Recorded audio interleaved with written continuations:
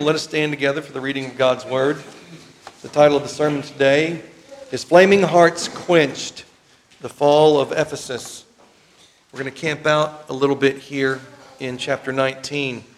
I'm going to read from verse 1 through to verse 27. You'll see the focus verses, verse 17 through to verse 20.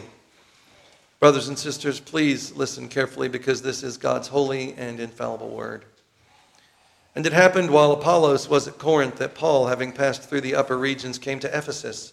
And finding some disciples, he said to them, "Did you receive the Holy Spirit when you believed?" So they said to him, "We have not so much as heard whether there is a Holy Spirit." And he said to them, "Into what then were you baptized?" So they said, "Into John's baptism." Then Paul said, "John indeed baptized with a baptism of repentance, saying to the people that they should believe on him who would come after him, that is, on Christ Jesus." When they heard this, they were baptized in the name of the Lord Jesus. And when Paul had laid hands on them, the Holy Spirit came upon them. And they spoke with tongues and prophesied. Now the men were about 12 in all. And he went into the synagogue and spoke boldly for 3 months, reasoning and persuading concerning the things of the kingdom of God. But when some were hardened and did not believe, but spoke evil of the way before the multitude, he departed from them and withdrew the disciples, reasoning daily in the school of Tyrannus. And this continued for 2 years, so that all who dwelt in Asia heard the word of the Lord Jesus, both Jews and Greeks. Now God worked unusual miracles by the hands of Paul, so that even handkerchiefs or aprons were brought from his body to the sick, and the diseases left them, and the evil spirits went out of them. Then some of the itinerant Jewish exorcists took it upon themselves to call the name of the Lord Jesus over those who had evil spirits, saying, "We exorcise you by the Jesus whom Paul preaches." And there were 7 sons of Sceva, a Jewish chief priest, who did so. And the evil spirit answered and said, "Jesus I know, and Paul I know, but who are you?" Then the man in whom the evil spirit was leaped on them, overpowered them, and prevailed against them, so that they fled out of that house naked and wounded. This became known both to all Jews and Greeks dwelling in Ephesus, and fear fell on them all. And the name of the Lord Jesus was magnified. And many who had believed came confessing and telling their deeds. Also many of those who had practiced magic brought their books together and burned them in the sight of all. And they counted up the value of them, and it totaled 50,000 pieces of silver. So the word of the Lord grew mightily and prevailed. I'm going to stop there for the sake of time today. Thus ends the reading of God's Word. Amen. Amen. Please be seated.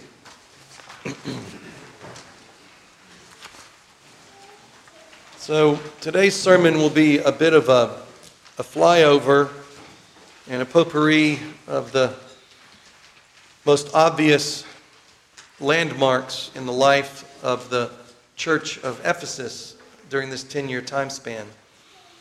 There's a lot more that could be said, but what we will learn will serve as a very helpful set of examples of what it means to be living in a life where your heart is on fire for Christ, compared to a life where your heart and your love for Christ has gone cold.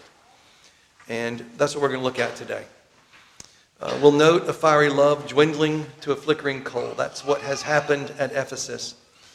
And we'll look for clues in the Scripture that teach us how this occurred, what this sad, cold-hearted estate looks like, and how to return to the glorious heart-fire life with God. And a real question that's going to come up is a question of trajectory. Where are you? It's important that each of you, as we're going through this sermon today, ask yourself this penetrating question, this set of penetrating questions. What is the trajectory of my walk with God? Is my warm affection for the Lord growing daily, for God Himself? Can we sincerely say to God, with growing fervency day by day, what we hear from the psalmist in Psalm 73. We've spoken it together already today. Whom have I in heaven but thee? And there is none upon earth that I desire beside thee. Even as we face the impotency of our own hearts and our own strength, with our fast approaching departure from this life? Do we longingly, like the psalmist, cry out to God, "My flesh and my heart faileth, but God is the strength of my heart and my portion forever"? Or do we, brothers and sisters, tolerate discontented hearts of flesh, endlessly desiring many upon this earth beside Christ? Oh, are we vainly striving in blindness and weakness to obtain satisfying portions for ourselves apart from the Lord? Is your heart's portion food or land or possessions or other people or something else? Oh, dear saints, my brothers and sisters, may we all in this day be granted the true answers to these questions for each of our souls, and receive from the Lord His grace and His power to always be daily returning to our first, our chief love. That this would be true of us. Flaming hearts quenched is a good description of the fall of Ephesus. We'll look at the flaming hearts for Christ in Acts and Ephesians and Revelation 2. There's a lot more in the writings to Timothy as well that you can look at to see this pattern played out in the history of this 10-year time frame. Other places in Scripture, especially in Timothy, teach us this. We'll look at the cold-hearted life as well, and it'll be just kind of looking at the other side of the fiery heart, the fervent heart for God, looking at those same Scriptures and thinking through, are those things absent from my life? And then we'll see the simple way that the Lord Jesus calls us to repent and return to our first love. We'll see some examples of this in Acts and Ephesians, but the ultimate call is there from Revelation. So first of all, what are the evidences? What is this heart on fire for God? What happens first? Well, first of all, we are brought in, brothers and sisters, to the fear of God. Acts 19:17a says, "This became known both to all Jews and Greeks dwelling in Ephesus, and fear fell on them all." Fear fell on them all. This is the Greek word phobos, which is the root word for phobia, and all the various fears and terrors that people can have in this life. It's also used for reverence, but we cannot escape also the fact that we are called to have dread and fear and terror as we consider the wrath of God. And I hope there's questions coming into your mind, because we'll get to them. First of all, you and I, we brothers and sisters, are commanded to fear God. And this is the same word, phobos. 1 Peter 2:17 says, "Honor all people, love the brotherhood, fear God, honor the king." Do not be mistaken and think that being brought into the Christian life, that the fullness of this word, to fear God, is not to be a part of your life. Revelation 14, we see this written some 10 years after this event here in Ephesus. "Then I saw another angel flying in the midst of heaven, having the everlasting gospel to preach to those who dwell on the earth, to every nation, tribe, tongue, and people." This is for the whole world, for every individual. "Fear God and give glory to Him, for the hour of His judgment has come, and worship Him who made heaven and earth, the sea and springs of water." Trembling before the wrath of God is a part of a healthy Christian life. Brothers and sisters, this fear of God brings blessings. It brings wisdom. It brings obedience, and it brings worship.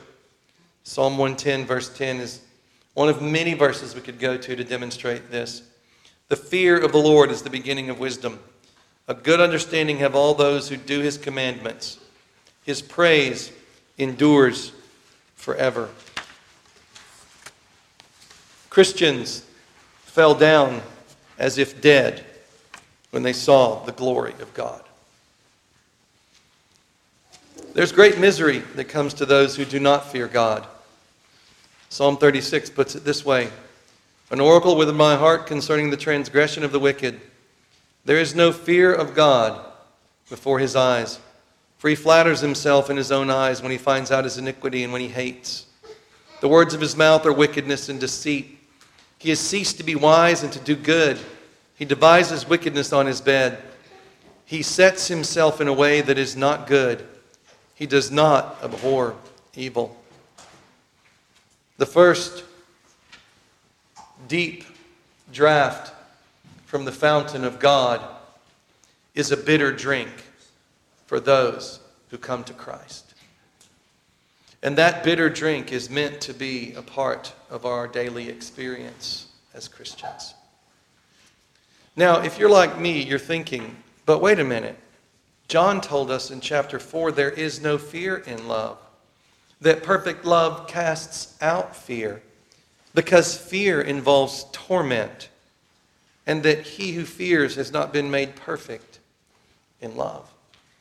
So how are we to understand this? I think we need to look at it this way, brothers and sisters. As Christians, we do not live in the shadow of fear, but rather we dwell in the safe shade of God's love for us in Christ. So when we are resting in the safe and unshakable abode of God's love, the house of love, in this world, we still should and must, as wise Christians, tremble in our own souls as we observe and consider the storms of his wrath thundering upon the world around us. Shaking, watching as he is shaking that which can be washed away. As we dwell in the house built on Christ that cannot be washed away. This is a house of love that we dwell in, brothers and sisters. A smile where the countenance of God upon us is a smile. But he is the God of justice and wrath as well. And we see it occurring, we perceive it around us, and thus we fear him. We know what we deserve from him.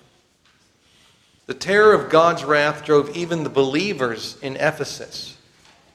Even the believers in Ephesus were impacted by the fear of God.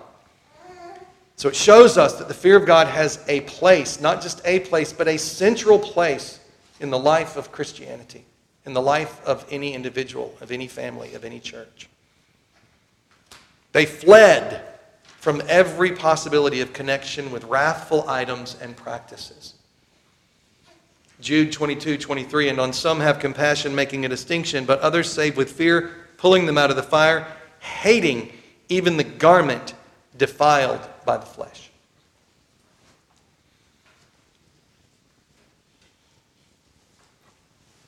What happened next?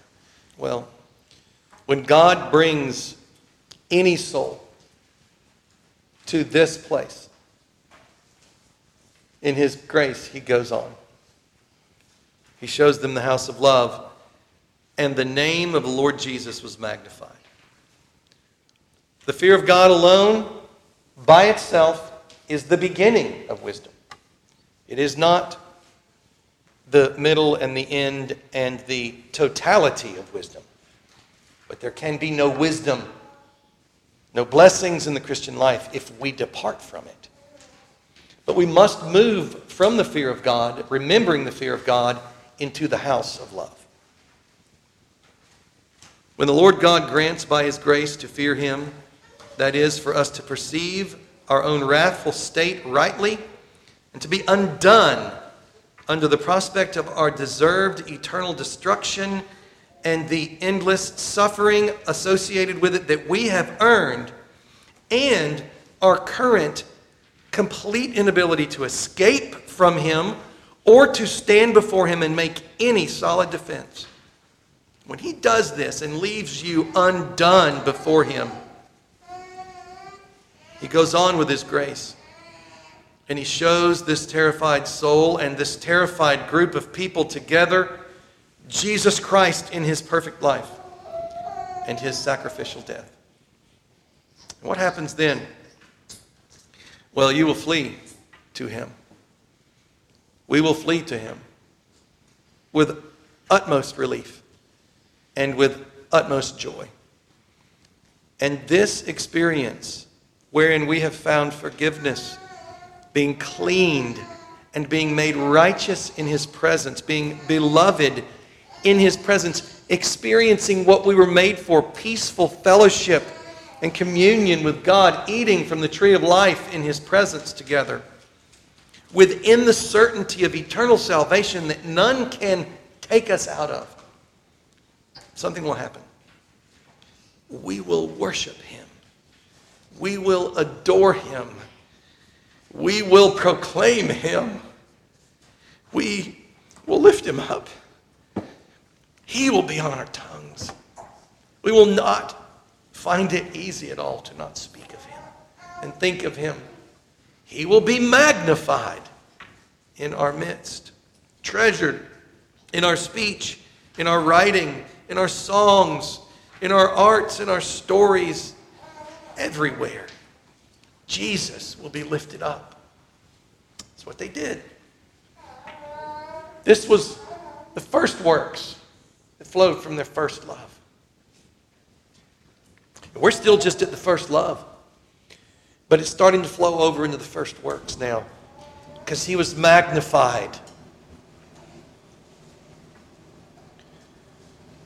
Our wrathful state is magnified, but Jesus is magnified more.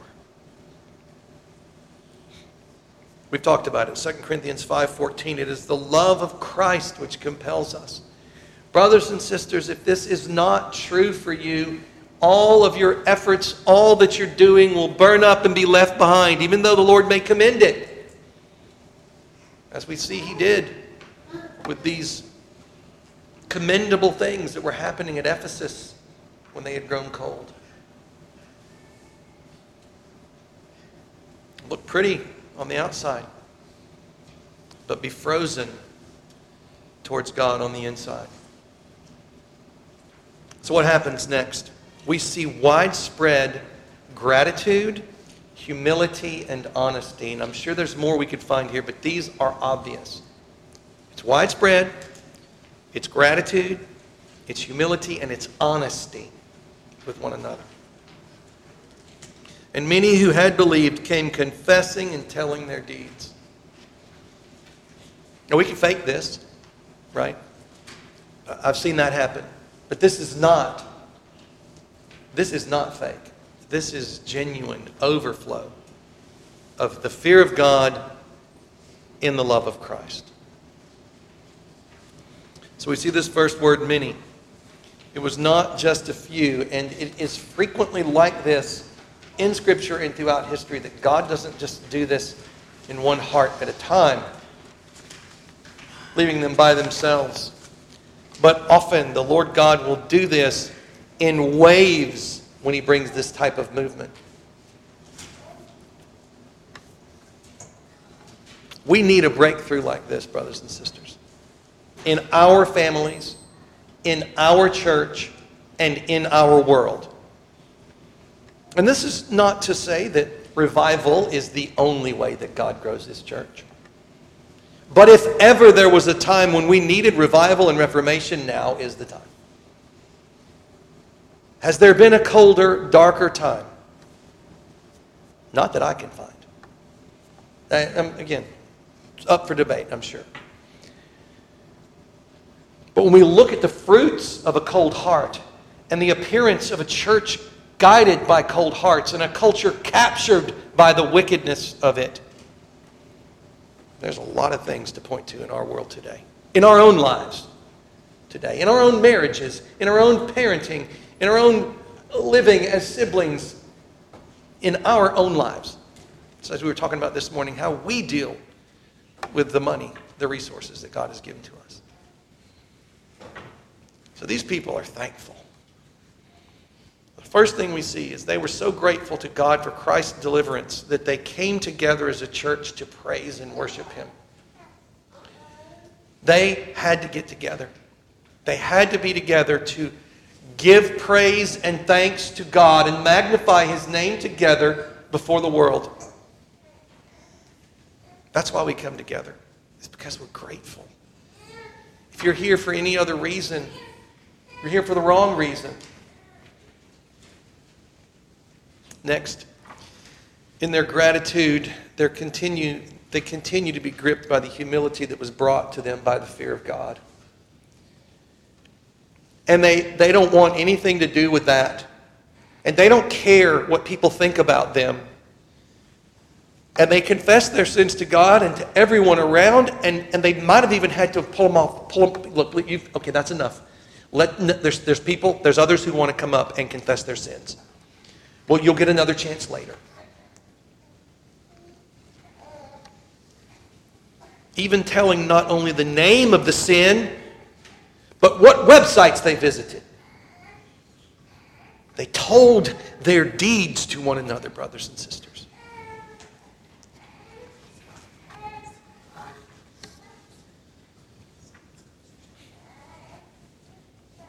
Repentance goes deep.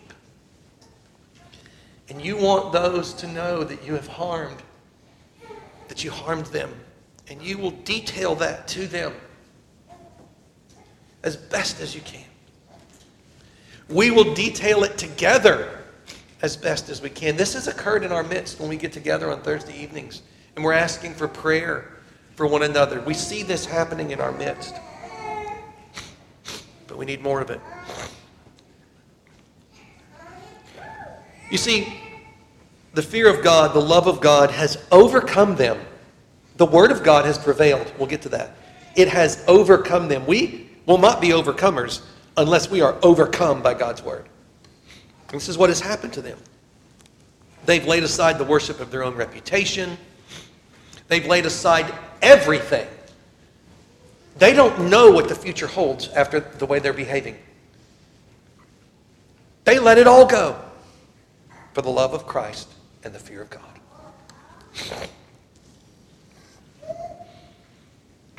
And there's honesty here. You can't stay in humility without honesty. The facade, the pretense, the hypocrisy of self-righteousness is cast aside. Cheer up, you're a lot worse off than you think you are. And it is good for us to confess our sins one to another. And to do so publicly. And to make that the life, the experiential life of our church. We don't go get in a box with somebody dressed in special robes and whisper alone. Certainly there's private confession that can take place, not speaking against it. But what we see here, when the fear of God and the love of God, the love of Christ being delivered, grips a people, there's gratitude and humility, and there's an honesty that takes place, and it is a shared experience together. We want to share with people. We want to tell them what we've done and that Jesus has forgiven us. We want to testify of His greatness, and that involves confessing our sin. These were hidden sins. These were things that they were keeping on their shelves. Maybe no one knew they had these magic books. This was not a let's see how it goes, put your toe in the water. This was also a severing consecration. Acts 19:19. Also, many of those who had practiced magic brought their books together and burned them in the sight of all. Brothers and sisters, we cannot toy with sin. We cannot give occasion for the flesh.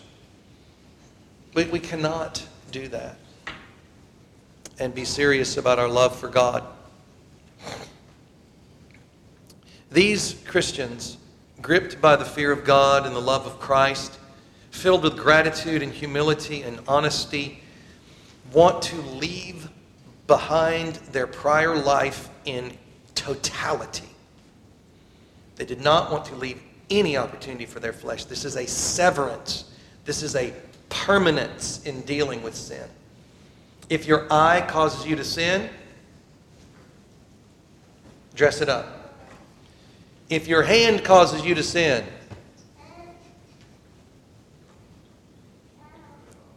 if your foot leads you into sin. Now, of course, we know that it's not the eye or the hand or the foot that actually causes us to sin. But Jesus is teaching us in those scriptures the necessity of permanence when you make a decision to turn from sin. I heard in a sermon on this text that Cortez burned his ships when he got to the coast of South America. And that other generals have done similar things, burning bridges behind them. There can be no room left to go back. They wanted the food and the slavery of Egypt. There was no getting back over the Red Sea.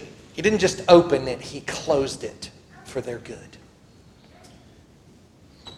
Let that be so of us, brothers and sisters.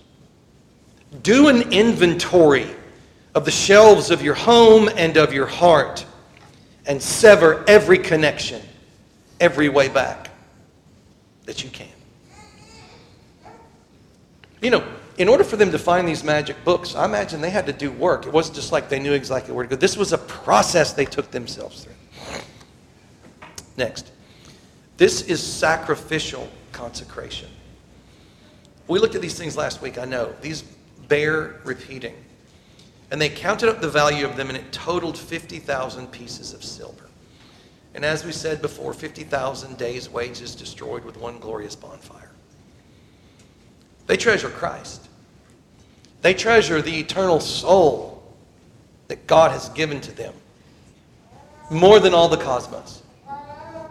What's more valuable, your soul or the entire cosmos? You know the scripture. What does it profit a man if, even though he gains the whole world, the whole cosmos, all the planets, all the stars, everything for his very own, and lose his soul? These Christians get that, and they're living it out. They're demonstrating it. Herein lies the only solution to materialism. So, what are you holding on to that's more valuable than your own soul? What sin are you trifling with that you are saying this is more valuable than my own soul? Next. This is warfare consecration as well. This is not pietistic, stand in the background. This is warfare consecration going at the gates of hell. The love of Christ and the fear of God leads to this. They burn their magic books, we're told. This occurs right after significant conquest of demons in the name of Jesus Christ that's taking place. And remember Paul's effortless, through Paul, a piece of clothing that he probably didn't even, like, oh, there's another apron, here, I'll take this one. God shows the effortless nature of the conquest of the demonic realm that he accomplishes through his people of faith. And we see in Ephesians 6 that Paul understood the importance of this. And Ephesians was written a few years later, okay? And he's writing back to them because he's concerned about them. Of course, 1st and 2nd Timothy are written towards the end of his writing career, about a year before the verses to Revelation that we're going to see. So that kind of gives you the time frame. Finally, my brethren, be strong in the Lord and in the power of his might. Put on the whole armor of God that you may be able to stand against the wiles of the devil. For we do not wrestle against flesh and blood, but against principalities, against powers, against the rulers of the darkness of this age, against spiritual hosts of wickedness in the heavenly places. Therefore, take up the whole armor of God that you may be able to withstand in the evil day, and having done all to stand. When we lose this perspective, we start wrestling with men instead of wrestling with demons the way that he calls us to. And there's always a replacement. When the heart grows cold, the things we're supposed to be doing are going to be replaced by things that look good. So we're taken out of the battle, and the devil chuckles. Oh, good. Oh, good. They're gonna go labor with patience and fix all their doctrinal problems. And they hate the Nicolaitans, which is good. The devil. Let them. They're of no real threat to me. Now, that may be going a bit far, but you see the point here. If we forget about spiritual warfare, it's a sign that our hearts have grown cold and we've forgotten where the real battle is. Now, there's ways to be involved in spiritual warfare that are arm of the flesh activities. I know that. But the Christian caught up in the fear of God and the love of Christ will understand the necessity of ongoing spiritual warfare. And will study to understand that and to live that out. And one thing that we need to recall here is that this occurs in the context of the confession of sin. So the step one, like everything else in the Christian life, is to walk before God in uprightness before Him and confess our sins to Him and be forgiven. The life of repentance and faith. Next, this was a public consecration. Not only was it widespread, but it was public. They burned their magic books in the sight of all. The fear of God experienced within the love of God drives the saints of Ephesus to demonstrate to their world the glory of God over all things, even their most revered cultural powers. They burned their books before the world so that they wanted the world to see in this burning fire, they wanted this burning fire, to point to Christ being consumed in the fire of God's wrath on the cross. It's a public consecration. When's the last time that happened? Where the people of God went and did what they could to confess their sins and to destroy the symbols of cultural power in the eyes of the world, for the eyes of the world to see. I think there will come a time when one example of this is when we beat our swords into plowshares.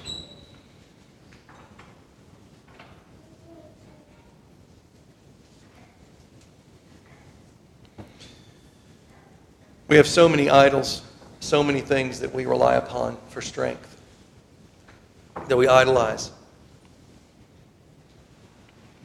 What do we need to do in this regard? They are conquered by the Word of God. This is something that happens as a result of the fear of God in the love of Christ. So the Word of the Lord grew mightily and prevailed. We see Paul mention it in Acts when he visits with them a year or so later. For I have not shunned to declare to you the whole counsel of God. So he's meeting with the elders of Ephesus and of Miletus. The last time you'll be with them. I have not shunned to declare to you the whole counsel of God. So now, brethren, I commend you to God and to the word of His grace, which is able to build you up and give you an inheritance amongst all those who are sanctified. So the saints of Ephesus went on from this initial mighty experience of fear, of love, of this wholehearted, comprehensive, public, widespread repentance into this ongoing life conquered by all of God's Word. A life, a call to continue in the same way that you began. To continue in the same way that you began. A life of repentance and faith together before the world, treasuring every jot and tittle of God's Word together. So we read God's Word. We hear God's Word because we love Christ and we want more of Him. I will tell you, this is an experiential thing. You will find yourself reading the Word of God and rejoicing and singing and crying because you're finding more of Christ. You're loving Him more. You're knowing Him better. And on your tongue will be His Word, and in your home will be His Word because you find Him there. That's what was happening in Ephesus. That's what had been lost. The leaders need to be faithful. So a church that has people who love Christ will not tolerate unfaithful leaders. Unfaithful leaders are a fruit of cold-hearted congregations.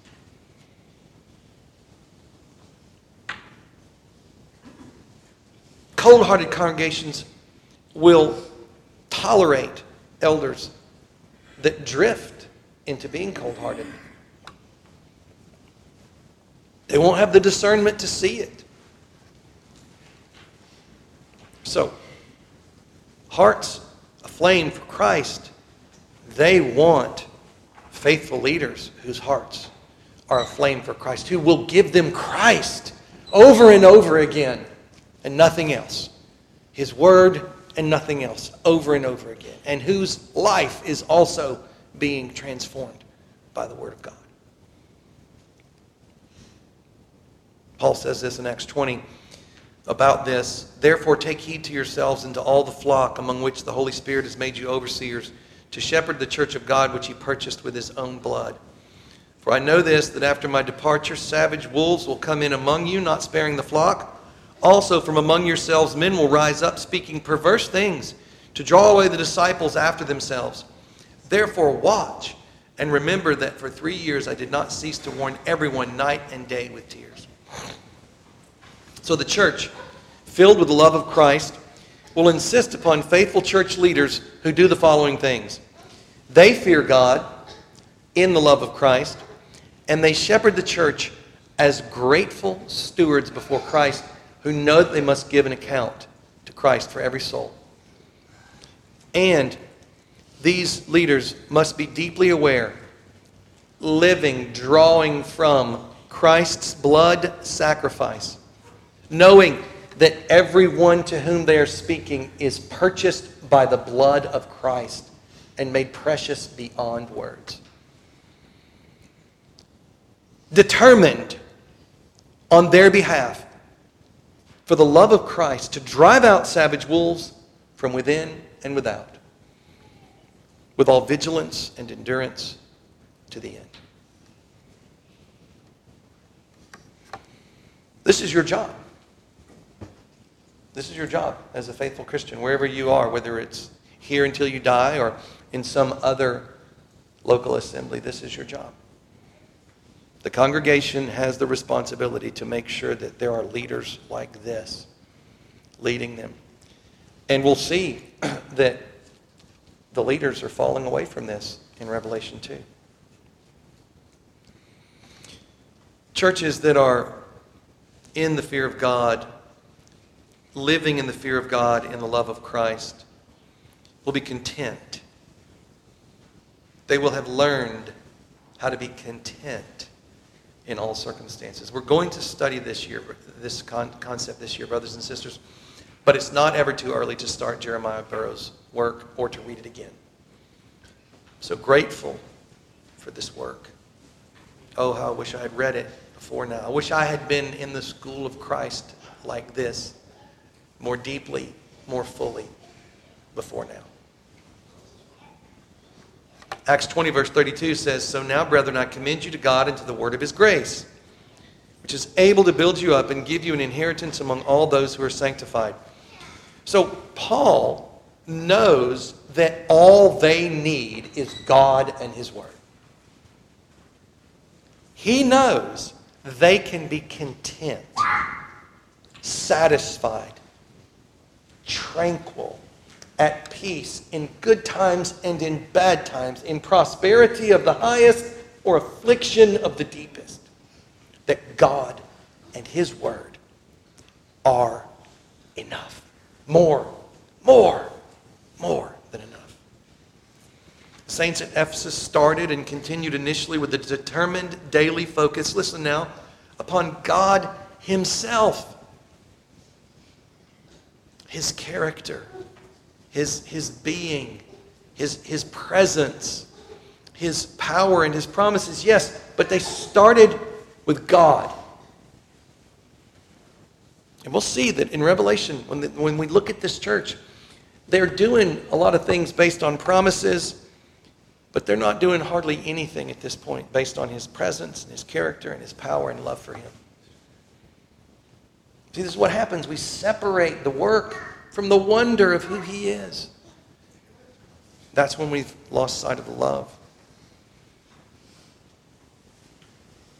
How do we know this? Well, look at their attention to God's word at the school of Tyrannus for 2 years. And their desire to receive the entire counsel of God's word that Paul gave to them. Is that you? Because see, that's what contentment looks like. Contentment in God looks like, give me more of his word. And a life of study, a life of detailed, continual study of his word. Content in God and his word, brothers and sisters. Next, we see these people demonstrated generosity and hospitality. Acts 20, verse 35, Paul says these words to them.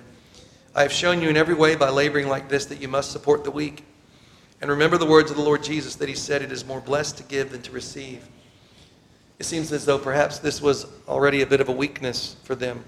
And Paul's need to say this to them is one of the last things that he speaks to them.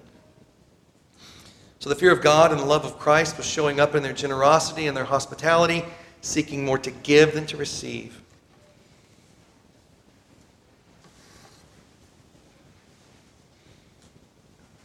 In a church that has this kind of fear of God and love for Christ, there will be love for their church leaders and for one another on display.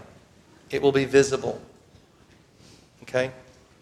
From Miletus he sent to Ephesus and called for the elders of the church, and when they had come to him. It's a 35-mile journey, either by sea or by land, without electric cars or toll roads. And the ferry boats certainly weren't as fancy as the ones we have now. Do you see the love of this church for Paul on display there? And then at the end, 37 and 38 of Acts 20, you've pondered this scene. There they are kneeling. Paul has finished praying. Then they all wept freely. So it started, and they didn't stop it. The dam burst, and it flowed until the lake was empty. This is love, brothers and sisters. It's akin to, who cares if I'm humiliated, when they came in public and confessed their sin. Are they ever going to stop crying? They're making fools of themselves. That's how much love is present here. They, don't miss that word freely. They wept freely, brothers and sisters, fully, until they were all done. Have you ever even done that? Have you ever cried until the emotion behind it is gone? Well, praise be to God for a heart that can do that, because you know many of us, we have spent a life turning that off.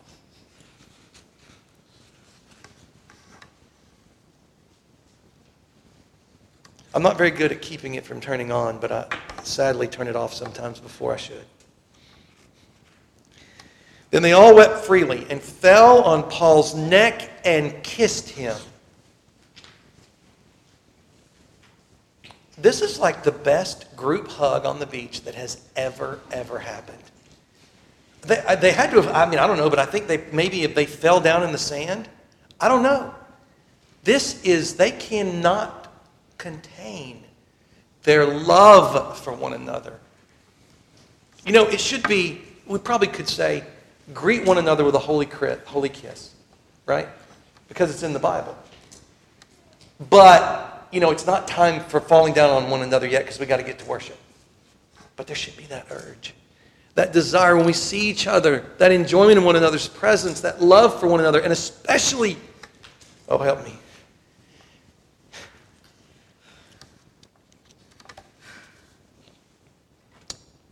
when we come to goodbyes, right?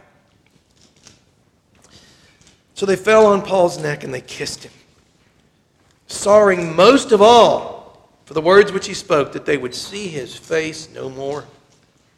And they went with him to the ship. Who knows how far that was?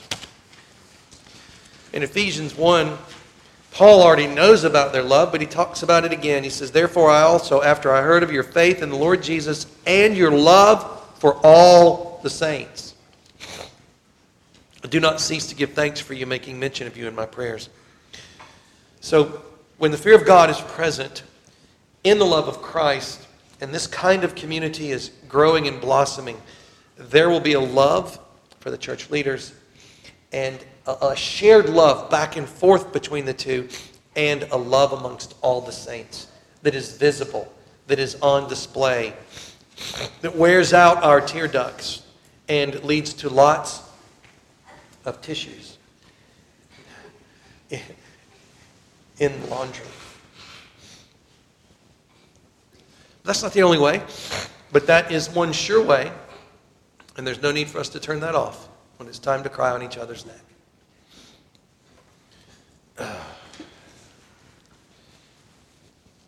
Next, we see there will be prayers together, brothers and sisters. When he had said these things, he knelt down and prayed with them all. Of course, Paul prays throughout all the book of Ephesians almost. They'll want to be there. They'll want to be praying together. I plead with you, in spite of the distance and the difficulty of your life, to come together with the people of God when we come together for public prayer. I plead with you. How good it will be for you and for all of our families. I know that we're providentially hindered. I know that. But may that be the only reason any of us don't participate in our times of prayer together.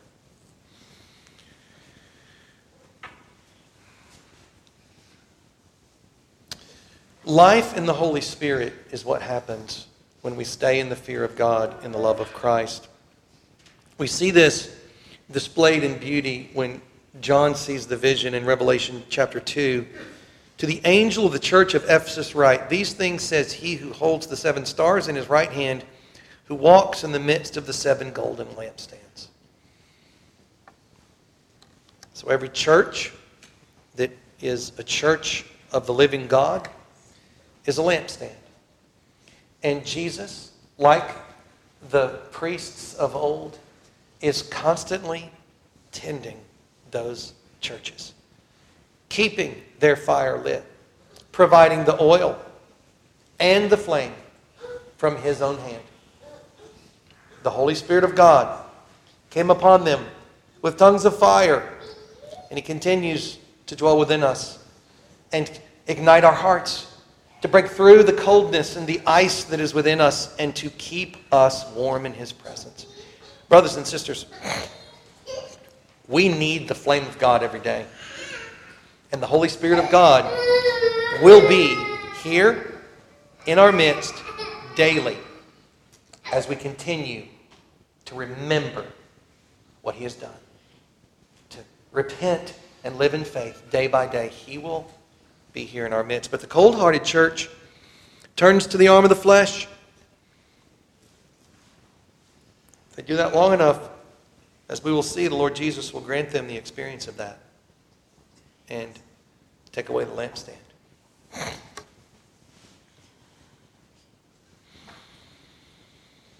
It is a life of remembrance and repenting and joyful communion with God.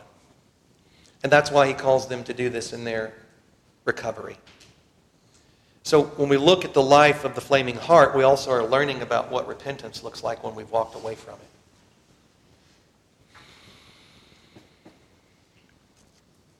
Remember, therefore, from where you have fallen. Brothers and sisters, we are to recall daily the fear of God and the forgiveness of God.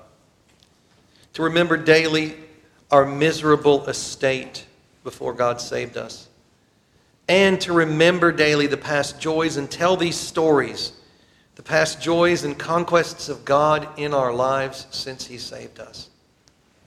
Jesus magnified in our midst. Listen to the sin that God has conquered in my life lately and tell the story. Listen to how I was mistreating my wife and the deeds that I did and how he forgave me and changed me, and look at her glowing face as a result. Tell these stories, brothers and sisters. And don't stop. Don't rest on your laurels, and know that it's just the beginning. It's a remembering life. Fear fell on them all, and the name of the Lord Jesus was magnified. A repenting life, it says repent and do the first works. Remembering always leads to doing the first works over and over again. The first works are the works because they're the chief works, which is what that word means. It means first and chief. So the first works are the best works, which need to be the first, middle, and last works because they're the chief works. And it's any work that flows from the first love.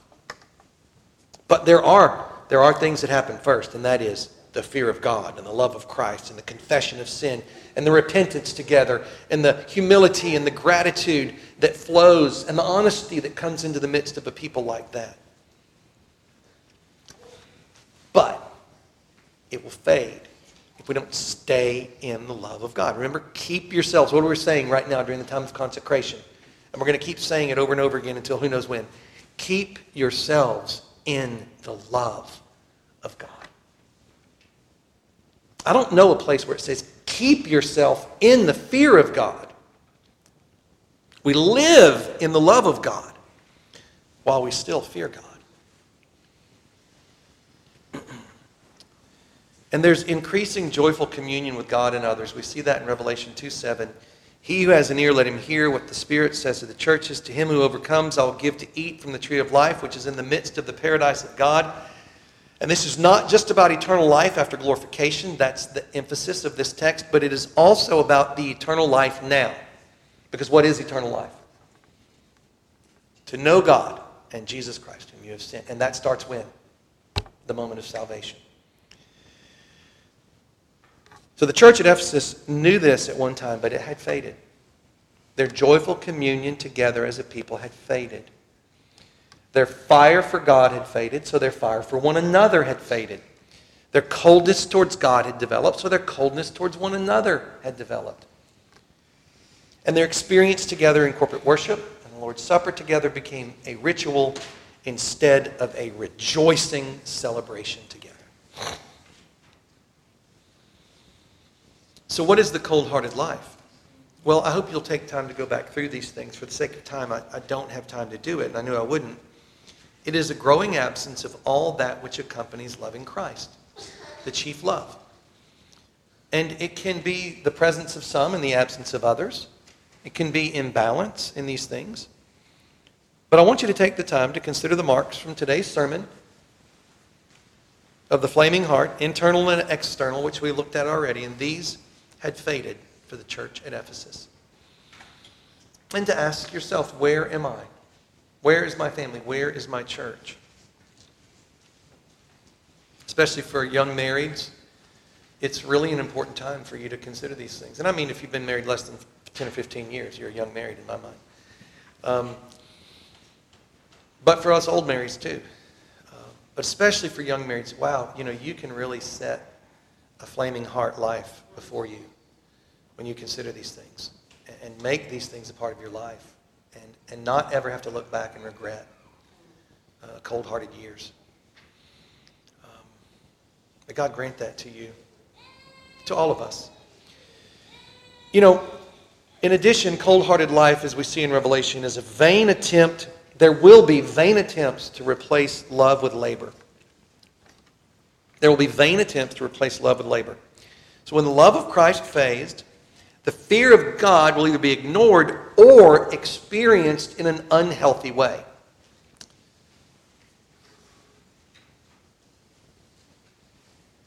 I know your works. This is Jesus.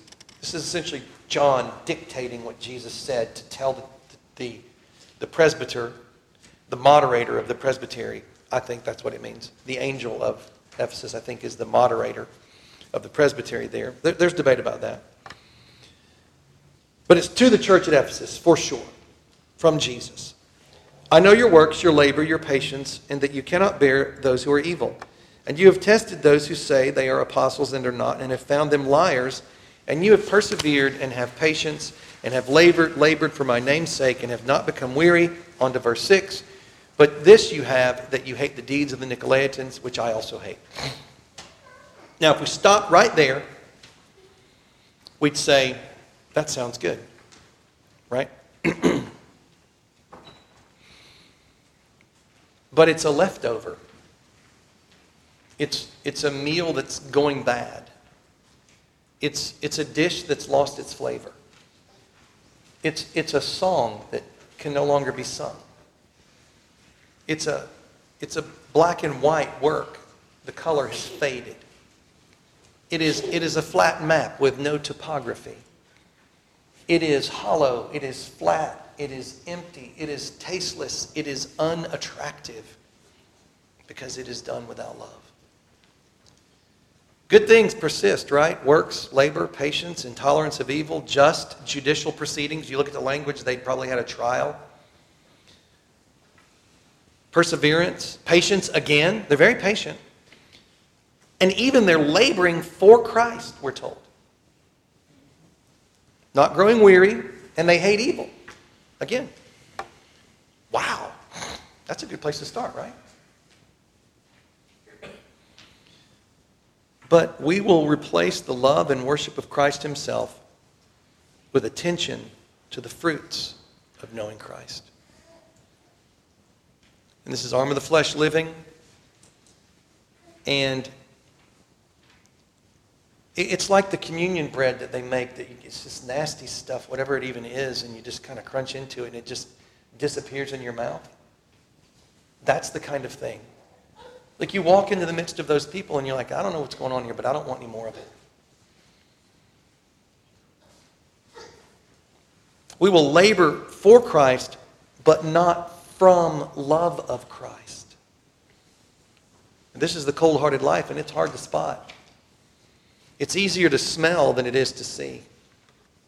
It's easier than it is to feel the frigid coldness of it than it is to see it with your eyes. You have to go up to the statue and feel it. It is so lifelike before you realize that it's dead. Do you see this? This is what we can do as Christians. There's a drifting that takes place when this is happening. I want to talk about the cold-hearted life and what it looks like. There's a drifting from love that takes place. Paul somehow knew, and we look at the words he writes to the church at Ephesus, there appears to be more of a focus on love than in other epistles to other cities, to other churches. Like he knew that love was a problem for them and that staying grounded in the love of God was going to be difficult for them. And so this is a prayer. Look, you know we've been through this repentance as a church. But we're really good in the Reformed world at being cold-hearted. It's like we've got it down to a science. We've perfected it. So like, I think the folks at Ephesus, we're a lot like them. You know, love, okay, fine, tears falling on someone's neck, rejoicing in Christ and worshiping him and having a heart on fire for him. Okay, fine, that's for the poets. I don't want any of that. Just give me the science of theology, please. Because, you know, that's what happens when you live in a magical, sorcerous world. You don't want the maker of truth. You just want to use the truth for your own ends. And that's the origins of the church at Ephesus. These magic incantations, and if they got it just right, down to the word, then they would have power, and they really would. That's what magic is about. There is actually a way for humans to make treaties with demons and control them. And it's a swap you cannot win.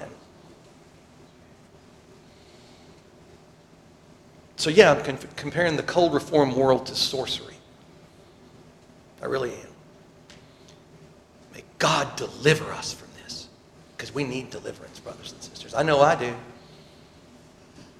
For this reason, I bow my knees to the Father of our Lord Jesus Christ, from whom the whole family in heaven and earth is named, that he would grant you, according to the riches of his glory, to be strengthened with might through his Spirit in the inner man, that Christ may dwell in your hearts through faith, that you, being rooted and grounded in love, may be able to comprehend with all the saints what is the width and length and depth and height, to know the love of Christ which passes knowledge, that you may be filled with all the fullness of God.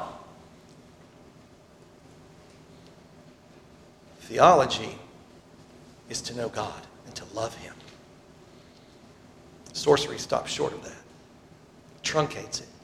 Makes it into knowledge. How's your theology? What's your church background? Oh, you're Reformed? You're Calvinistic? Dispensational? Pre-mill? Post-mill? What's going on with you?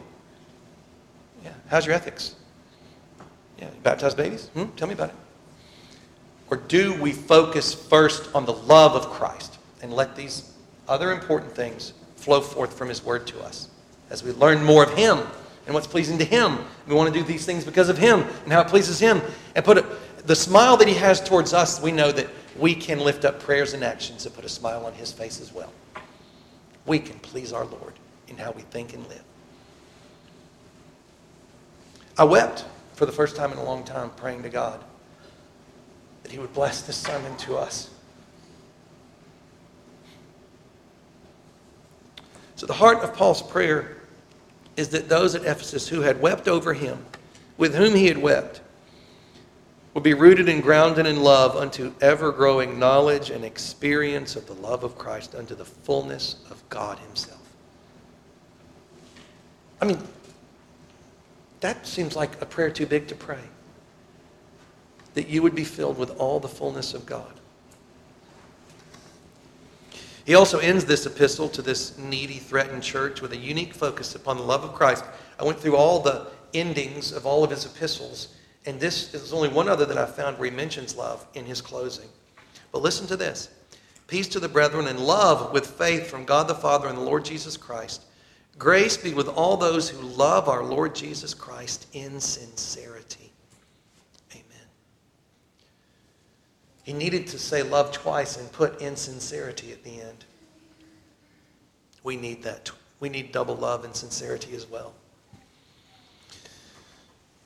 So Paul knew that their only sure hope for future growth and life and what they were dealing with and who they were and their weakness and their needs was love for Christ.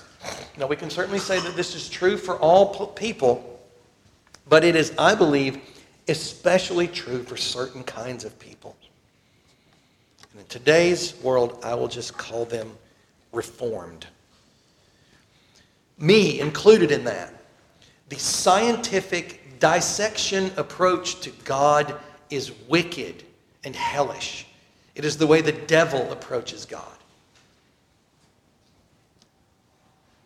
To own the knowledge for personal growth and satisfaction rather than to worship and adore the God who made us.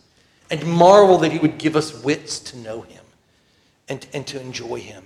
And senses to experience the good things that He's given to us. And friends and family.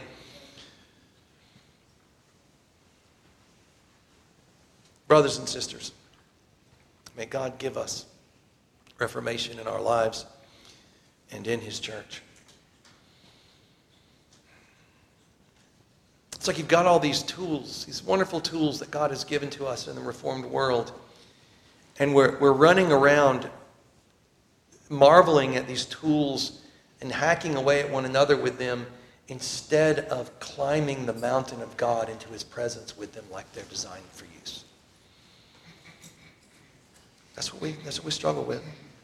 And it leads to all these things being absent in our lives. So what do we need? We need hearts reignited for Christ. Brothers and sisters, take some time, please, to remember, therefore, from where you have fallen. I don't know for sure that all of us have fallen in this way. Nevertheless, the life of remembrance is what keeps you from falling. What do we need to remember? Well, we need to remember what God did for us at the beginning of our walk with Him. We need to remember the events in our lives whereby His Spirit came through us and we revealed our love for Him.